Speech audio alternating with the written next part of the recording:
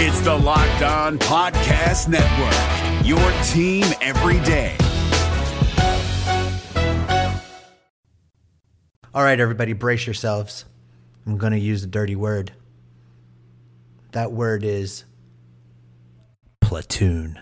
That's right. We're going to talk platoons today. Jeff and I are going to break down over the next several episodes what we think some of the most beneficial platoons for the upcoming Red season are. And we're going to start with what we think is probably the most no-brainer of a platoon for this Reds team that struggled so much against left-handed pitchers last year. We're also going to get into some interesting trades that involve the Reds sending their top three starters to other locations in a mock trade Monday on a Tuesday. All that and more is coming up on today's Locked On Reds. Let's go. You are Locked On Reds, your daily Cincinnati Reds podcast, part of the Locked On Podcast Network, your team every day.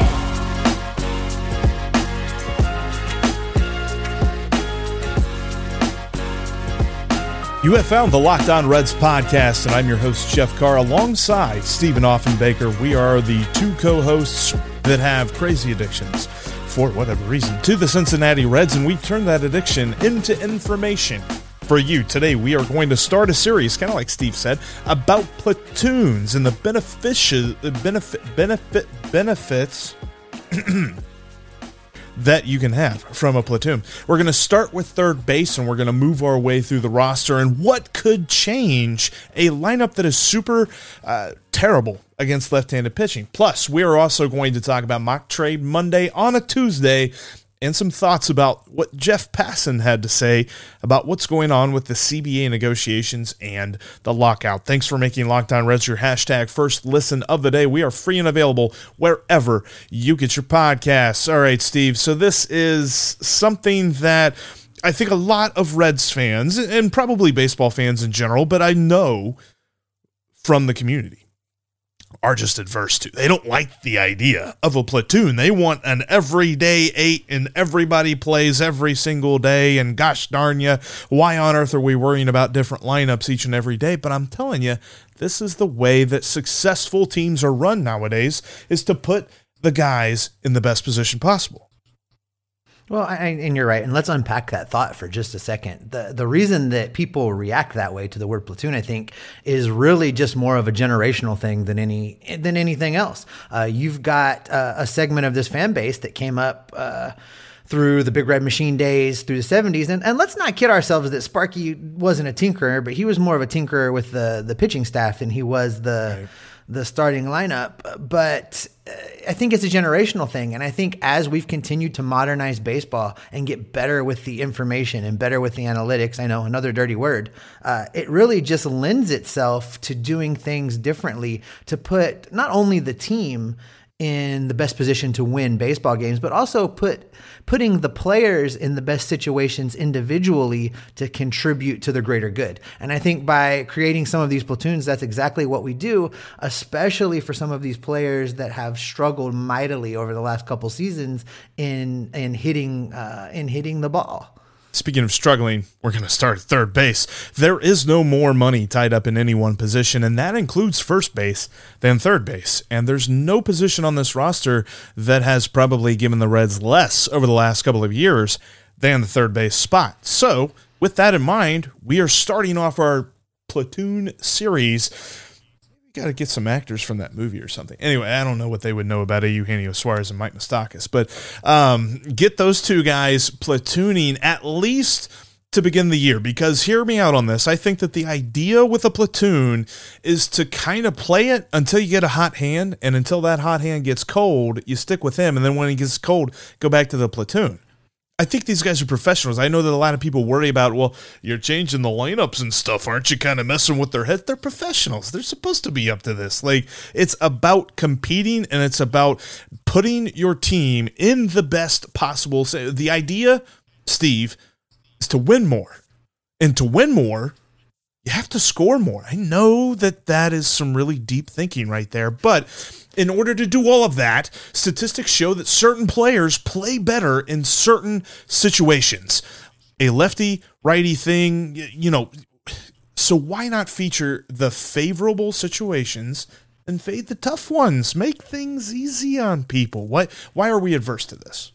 Well, again, some of that's just generational, and I think sometimes that whole narrative about we're going to upset this guy, he's not going to like it, we're going to disrupt his routine. I think sometimes that's just people looking to fill column inches. That's people for looking to have a sound bite. That's people just looking to have something to talk about. I mean, let's face it. Right now, the two players that we're talking about in Eugenio Suarez and Mike Moustakas combined for a negative 1.7 WAR last season.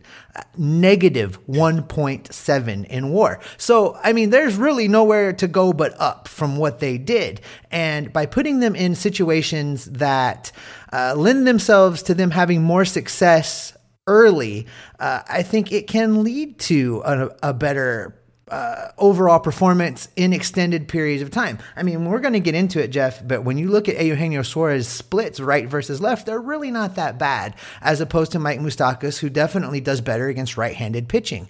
If you take those two players and make one super player out of them, you've got an all-star third baseman. And I think that given the amount of money that's tied up with these two, neither one of them are going anywhere.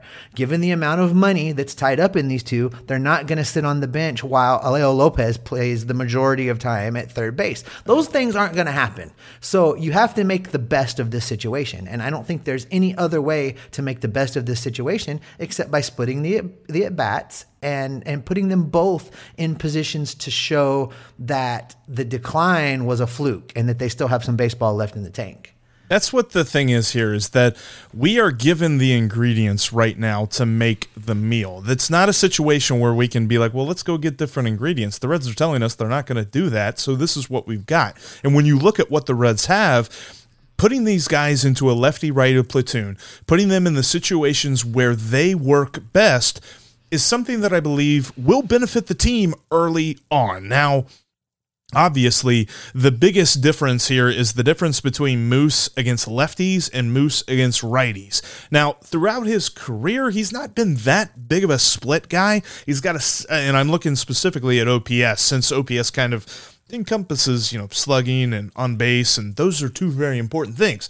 And he's got a 705 OPS against lefties, a 765 against righties, but that difference was so pronounced last year, and of course, you can say injuries were probably part of it, and he only got 35 at-bats against left-handed pitchers, but there's a reason for that. In those 35 at-bats, Steve, he had a 329 OPS. That's not average, that's not on base, that's not even slugging. That's on base plus slugging, 329. That number's terrible. Really bad, Jeff. It's really bad. Number's awful. And I'm sure that, you give the guy a couple of more at-bats, maybe those right the ship, but that's not something that I want to see. Now, the other side of this coin is Gino actually didn't look that good against lefties last year either. He had an OPS of 619. Now, that's different from his career. His career says he's a good hitter against left-handed pitching, and he also showed that in the month of September. Bear with me. One more OPS number. I know I'm giving you a lot, but in the month of September, he had an OPS number of 1,033. The month of September was a kind month to him, and I don't know. I know I'm an over-optimist when it comes to Cincinnati sports, but I think I'm going to buy into this September thing, man. And if you start it with a platoon, maybe he takes off. No, and I think that's what we're looking for. We're looking for the chance to evaluate, is Gino April Gino or is he September Gino? We're looking to evaluate, is Mike Moustakas a shell of the guy we thought we were getting? Or is it truly just that he's coming off some injuries? He's had plenty of time now to be healthy. And if he can come in and get a hot hand, that just benefits the Reds. So I think the platoon not only gives you the opportunity to put those players in the best situation to have success, but it also gives you time to evaluate them slowly. And it doesn't force you to make a snap decision coming out of what is probably going to be a truncated spring training. Yeah. It's just going to be the type of thing where it gives David Bell the option to take his time in naming the quote unquote everyday starter. I think that it allows both guys a fair opportunity to show that they're still major league ready. Yeah, and I think that that's the fair point here as well, is that there's going to be plenty of people come out and say, well, why not Alejo Lopez? Why not, in the outfield, TJ Friedel? Why not these guys? Well, the biggest problem with all of that is they're basically going to have to evaluate their end-of-year performance because there's not going to be much spring training time for them to really prove their mettle and prove their worth to be a starter, not even every day, but in like a platoon sense. This is going to be a situation where spring training is just going to be so short. But to get back to the Moose and Suarez bit on this one, low-key hoping that Moose just takes off and runs with us for the first month of the season and then builds some kind of trade value. I mean, I think that would be a win-win for everybody. Speaking of trade value, though, let's look at some ways that the Reds can maximize the value on their three kings of the starting rotation in some trades. We talked about the Platoon thing with Eugenio Suarez and Mike Moustakas. We're starting a series there. Platoon at third base to start the year. I have some hope, though, that one of those guys will take it and run with it. Now we're moving on to Mock Trade Monday on a Tuesday. And you know what? When it comes to value, Built Bar is an amazing value. It's the new year, so that means that New Year's resolutions abound. Steve, I don't know about you. I've already missed mine. I said I was going to read more. I haven't even picked up a book yet. We're getting there. It's yours. Maybe about getting fit. You got to eat healthier as well as work out because you can't outrun a bad diet. Built Bar is going to help you do that because whenever you're on the diet, after like week 3, you're like, where's the chocolate? Screw this thing. Built Bar is going to help you with that. It's made with 100% real chocolate, and it's got an amazing mouthfeel to it. It's not like those chalky protein bars that you see, and not like, insert name here of something that's waxy, tastes bad, nothing at all, like cardboard in your mouth. No, Built Bar is amazing. Plus, they've got the kind of statistics that really make you think that it doesn't need a Platoon because it's got 130 calories in most bars, 4 grams of sugars in most bars, and 4 net carbs. And plus, we're talking up to like 17 grams of protein. So grab yourself some cherry barcia, some coconut brownie chunk, salted caramel over at Built.com. And you can use the promo code LOCKED15 to save 15% off your next order. So get in your resolution, start getting into the sweet spot with your diet, and add Built Bar to the mix. It's going to help you scratch that sweet itch while also fitting right in to the healthiness. That's Built.com, and use the promo code LOCKED15 to save 15% at checkout.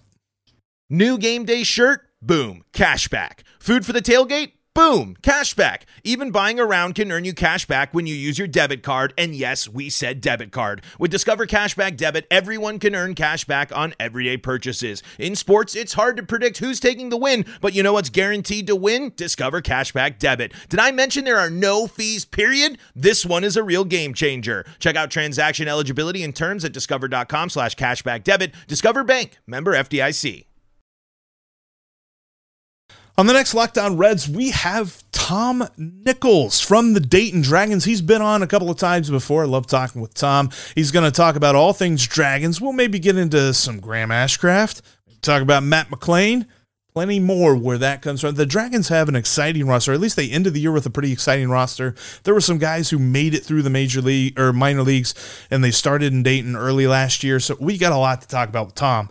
That's coming up on tomorrow's episode. But let's talk about some mock trade Monday on a Tuesday because, we're all off on this off-season deal, not really posting on Mondays or specific days. It just kind of works with how our schedule works. So let's jump into this, Steve, because we got a lot. And I think most people understand that it's about the pitching, which sort of depresses me. But if the Reds are going to make trades, it's going to be those guys.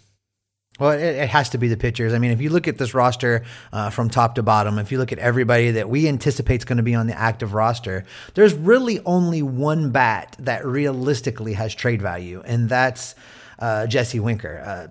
Jonathan India can't be in the conversation. Their team still has too much control. Tyler Stevenson cannot be in the conversation. They just traded Tucker Barnhart to make a hole for him. So those two guys aren't in the conversation. That only leaves Jesse Winker as really a realistic trade target. I mean, I know people float around all the time. What about Geno? What about Moose? Trade away Joey Votto and his big contract, but none of those are realistic.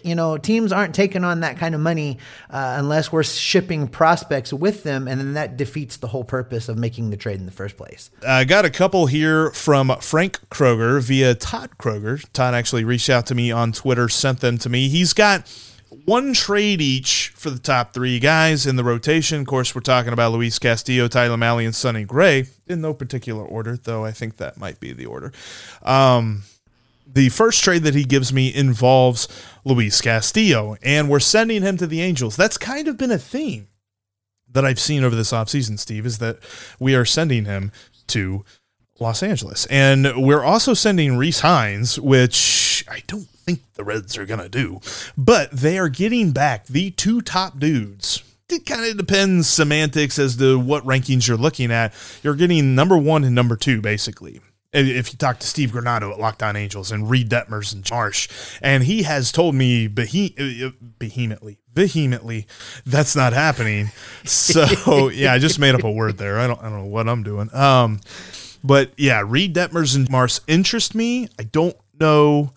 It's kind of an upgrade. Well, sure, they interest us. They're the 1 and 2 prospects in the Angels system, I think, and that really starts to where this trade falls apart, because firstly, I don't see the Angels doing a deal where they're trading their number 1 and number 2, even if they were getting Rhys Hines in return, which you're absolutely right. The Reds are not going to do that. They're not going to trade away Castillo in an effort to bring in prospects and then trade away one of the better prospects we have coming up through the system in order to maybe do it. So this particular trade for me was kind of a non-starter just because of what I think is just a no-way scenario for the Angels and almost complete no-way scenario for the Reds. I can't see that these two teams would get together in this manner. I can sort of see where Frank is coming from with this. You send over Rhys Hines, you upgrade his prospect position where, people are excited about Hines, but there's also some, reservations about him. And according to Baseball Trade Values, the value of Hines is less than Marsh. But I'm with you. I think that this is too steep a price if I'm the Angels. I think the Angels are the team that says no in this. However, and in the guise of our friends over at Locked On Mariners who kind of devised this whole idea of the mock trade idea, they give it a rating 1 out of 10. I give it a 5, I think. I think that's even being optimistic, but you know that's your brand, Jeff. That's your brand. I would come in at a high 3 to low 4 on this one, I think. All right, so Frank's got another idea. This one's going to the Braves, and this involves Sonny Gray. Sonny Gray and Tyler Naquin for Kyle Mueller, and I'm not gonna lie, wish it had the first name, Waters. I needed to look that up before I said it, but yes, Mr. Waters. We're going to say Mr. Waters. So we've got Kyle Mueller and Mr. Waters. It's interesting. This trade intrigues me because I think that the Braves like Kyle Mueller. I think that this would be a rough sell on them to trade Kyle Mueller for a Sonny Gray with only 1 year of control and a Tyler Naquin who I think we know who he is. I think despite the fact, again, this is using baseballtradevalues.com, despite the fact it says that the Reds are actually getting less value in return, I think the Reds are getting the better deal here. I do too, and I'm not sure why Atlanta would jump on this given some of the things you cited. Sonny Gray being in the last year of a deal. Now, maybe you say that it's a deal, something along the lines of what the Reds did when they acquired Sonny Gray in the first place. Maybe some type of extension being involved in it, a window for negotiation. But on its surface, I look at this and I can't see the Braves pulling the trigger on it. Tyler Naquin being included in it, I thought was interesting. I'm not sure, one, that sweetens the pot a great deal for the Braves. And 2, I think it creates more issues with the Reds outfield than it helps to solve. And that's an outfield that's already looking to have some significant problems heading into the 2022 season. Yeah, and I just looked it up. It's Drew Waters. So Mr. Waters officially is named Drew. And he's an outfield prospect, number 3 in the Braves organization. So again, we're talking about some top dudes. And look, I think Sonny Gray at the end of the day probably commands a top 10 prospect if nothing else is involved in that trade. I think that you're probably looking closer to 10 than you are to 1.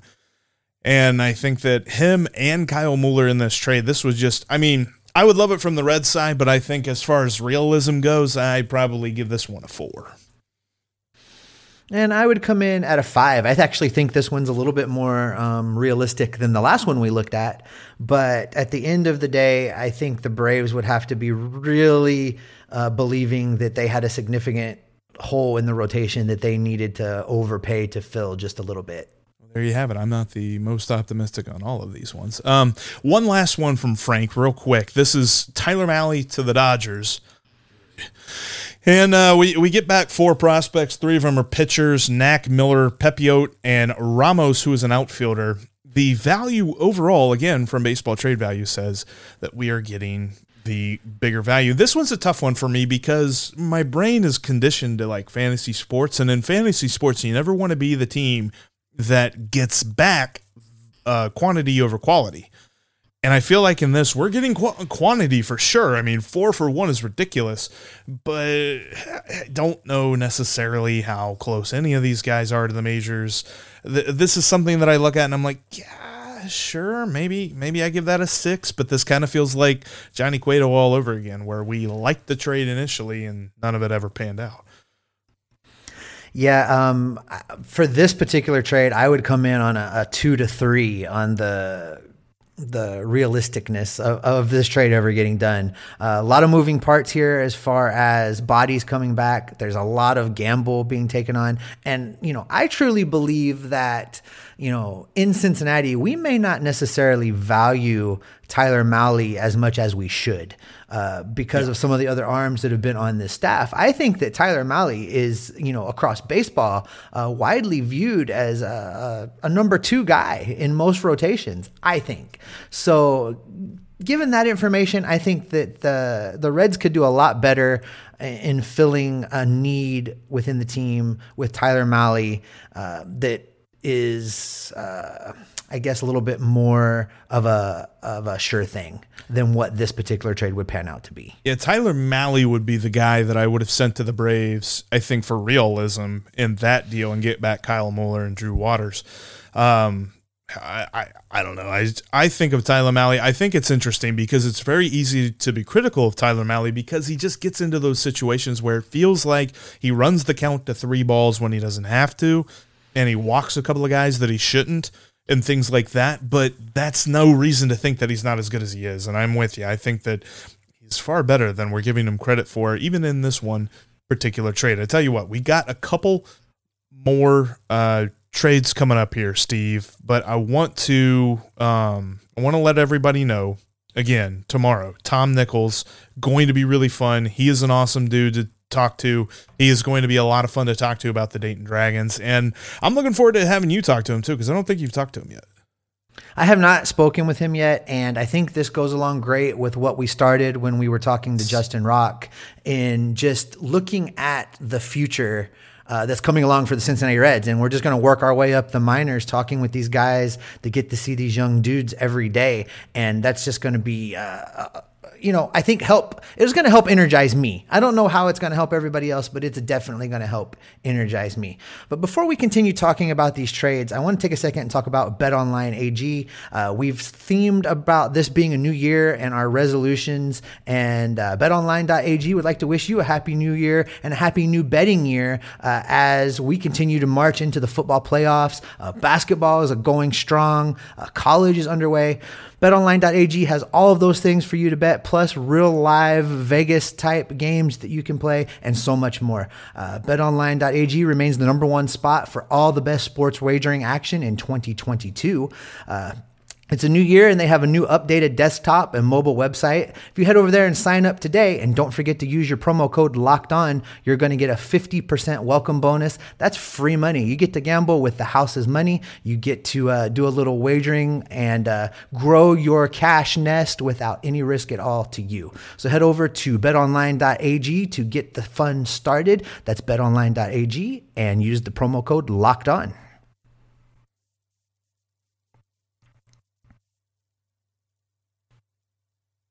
All right, Jeff, let's get back into these last few remaining trades that were sent in to us for this mock trade Monday/Tuesday.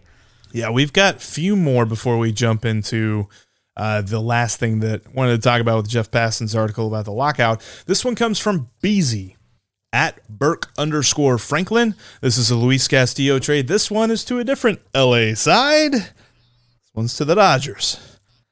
There's something about it. There's not even really, and this is something for another episode entirely, but I understand that the rivalry of old isn't there anymore. We're not talking about the Reds and Dodgers of the Big Red Machine era in the 80s and things like that. This is way different from that, but it would still, just a little bit of me would die if this would happen. However, I do kind of like the couple of dudes coming back. I like I think it's Brusador Gratterall. There's Bush and there's Miller coming back as well. And the value overall, it's interesting because according to baseballtradevalues.com, the Reds actually don't get the best value in this deal, but there's something to this, man. This kind of feels like a little bit closer to the right speed for a realistic possibility. Well, if we're grading it purely on realistic possibility, this one sits at a 7 or an 8. If we're grading it on the possibility of it making me nauseous, it's a 10 out of a 10. Yes. I said this on Twitter. The thought of Castillo in Dodger blue makes my stomach turn. I don't want to see it. I can't accept it. But, therein lies the problem with trying to move anywhere closer at all to following the Tampa type model of trading guys away before they get super expensive. You have to be willing to part with people. And so getting past that, I think this might be one of the most realistic of the trades that were submitted to us. I like the return. I like Gratterall. I like Miller. I like Bush. I don't like Luis Castillo leaving, but sometimes you have to give to get. Yeah, Miller and Bush are both in the top 4. Bush is the second baseman, Michael Bush. He's 24 years old. He is a left-handed bat, which is so funny because I have seen a number of these trades where it's like, it's another left-handed bat. We have so many of those in this organization. But there's also Bobby Miller, who he is a 22-year-old right-handed pitcher, so that'd be kind of cool to see. An interesting haul, I think, if nothing else. I think if I put everything together and I swallow the thought of Luis Castillo helping the Dodgers to the World Series, I'm going to give this one a 7 out of 10. Yeah, I think that's where I'm at too. I think 7 or 8 is what I said. I think I'll stick with that. Of the trades that we received, this one's probably the most realistic in it could actually happen. And it's the one that I don't want to see happen. So there we are. And we got one more. Our buddy Crazy at Reds and Wildcats gave us one where Castillo and Luis Cessa become New York Mets. Boy, that would be a heck of an offseason for the Mets, getting Max Scherzer and Luis Castillo. I think Mets fans would start printing World Series tickets. But they would get back, and I love this dude. I'm a huge fan of Jeff McNeil. But Jeff McNeil would come back in the trade, as would Vientos, which there was a really good episode that Ryan Finkelstein had for Locked On Mets where he talked about Vientos being the possible next Pete Alonso. So you talk about Pete Alonso in any fashion. I love that dude. So, yeah, if the Reds get the next Pete Alonso, sign me up. And then Mauricio at shortstop, which is a guy, and I'm looking up his first name right now because I'm stupid and I should have done this earlier, but the dude that I've heard of the most when it comes to coveted shortstop prospects, if they do indeed believe that Jose Barrera is a center fielder. Well, I find it, interesting that this trade includes a shortstop because I have been pondering this as we get further into the platoon of this team through the month of January and into February. I have some interesting thoughts about Barrero, and something like this would help fuel that. I think it would help give the Reds a little bit more flexibility to have more than just one guy that you could slot into that spot whose name is not Farmer. So I like that. I like that there's a good prospect shortstop coming back in this deal. You look at the scoring on this, it seems that the Mets would get a little bit more value in the getting Castillo and Cessa. I think that for the Reds to find a successful trade partner, that's probably how it's going to have to go. They're going to have to, on paper, be slightly under in the return, I think, to seal the deal, especially if we're talking about not having any money change hand in the process. So I like this one. I would give this one, from a realism standpoint, maybe a 6. I think that's a lot of heavy hitting prospects there coming back to the Reds in the deal. I don't know that the Mets would necessarily be on board with it, but given what's going on in New York right now and their desire to immediately change the narrative about the New York Mets, I could see them doing something like this to prove that they are all in to win right now. It would be intriguing to me because realism says the Reds are getting the better prospects, they're getting the better value in this deal, but there's something to the idea of pairing Castillo with Scherzer. And the only thing about this too, and I'm almost thinking of this selfishly, a little bit biasedly, is that from a Reds perspective of Castillo going to the Mets already have some pretty big contracts that they would either have to offload to extend Castillo, or they're not extending Castillo. So he could be back on the open market in a couple of years. I don't know. That's maybe pie in the sky when it comes to this. But I think that probably the inclusion of Mark Vientos just doesn't, I think it probably makes it too rich for the Mets blood. I think I'm with you. I think it's a 6. This definitely follows along with what Crazy was telling us. He kind of championed the idea of the let's win in 2024 deal. Mm-hmm. And even this, I think that, Luis Castillo might still be a free agent after the 2023 season with this going. But yeah, I'd say 6 out of 10 simply because the two prospects that they're getting, so Vientos is number 6 for all intents and purposes, pretty much top 5. But yeah, number 6. And then you've got Jeff McNeil, who I think is a stud, and I would probably buy a jersey of his if he came to the Reds. That would be it's a lot of fun. It's really interesting, Jeff. I had a poll running over on my personal Twitter handle at @SOffenbaker. If you're not following me on Twitter, please do so. You can also follow Jeff at Jeff Carr. That's Jeff with 3 Fs. But I put a poll up basically asking Reds fans if they would rather stand pat with what we got right now or trade away people knowing that in 2024 they can make a World Series run. And I thought just by including the words World Series that would skew the poll a little bit. But it's basically running 50-50 at this point of people that would rather hold on to these guys that we got and, basically those big 3 starting pitchers that we're talking about, or if they would be more willing to trade them away, get those prospects in, and look to be ready to make a run in a couple years. And I was really surprised that it split 50-50. Yeah, I think that, and by the way, just a quick housekeeping note, we're going to push the idea of talking about Jeff Passan's article to another day because it's been a lot more fun talking about mock trades, to be honest with you. But looking at the whole thought process behind these 3 pitchers is just that. Like, standing pat is the other option. And I mentioned it on Twitter as well. Like I tried to share, it's like there should be a third option of spend for roster upgrades, but they've told us they're not going to do that. They've told us that that's out of their wish list, that's out of the realm of reality for them, and they're not going to do it. So, given the 2 options, do we stand pat and compete with what we have, or do we kind of push it back a few years? And I know that there's been people say, well, rebuild is a PR nightmare and things like that.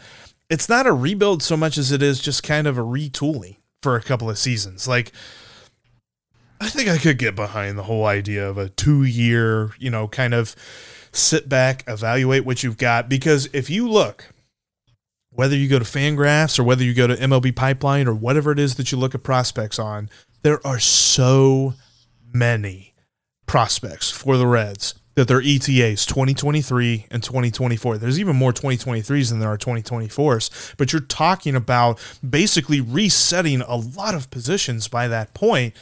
And it'd be interesting to see if some of these guys who have contracts that are deemed unmovable, if they could rebuild some value this year and the Reds could ship them off, they could really set themselves up very nicely in 2 years. Oh, for sure. And I tell you, when we went through this exercise a couple episodes back, trying to decide if we wanted to trade or if we wanted to hold what we got, I came into when we did our pre-recording notes, ready to keep everybody and let's take advantage of this window. But the further we got into that conversation, the more that it started to make sense to me that if we're not going to spend money, let's start flipping some of these guys and make a run in a couple years. And I'm telling you, man, this is like kneading pizza dough. Every time I talk about this, I get a little bit more warmed up to the idea that we're going to probably push back a few years. So with that in mind, I am up for this, and I'm looking forward to seeing what the Reds can do. And this is something, too, I've seen people kind of throw this out real quick because I know that we're running a little bit long today, but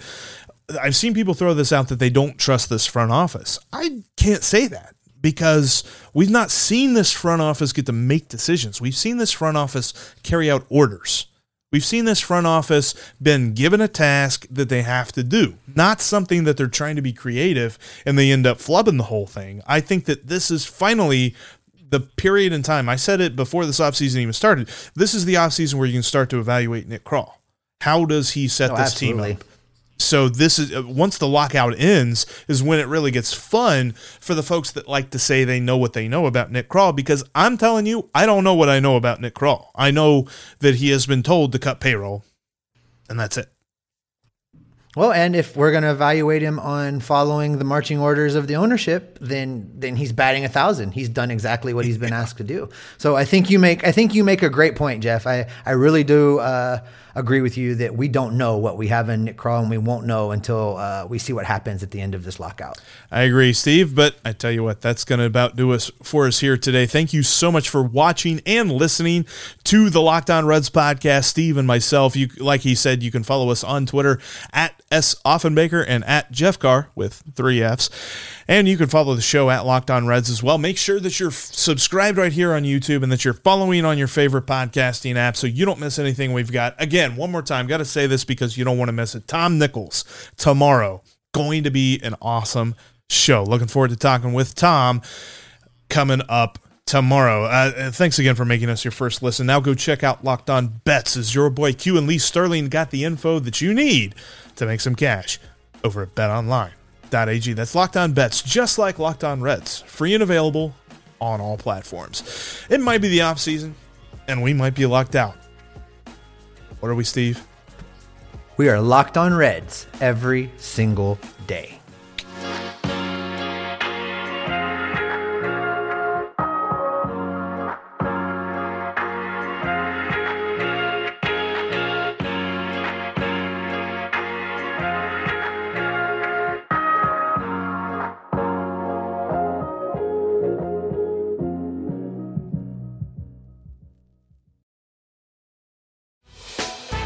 Hey, Prime members, you can listen to this Locked On podcast ad-free on Amazon Music. Download the Amazon Music app today.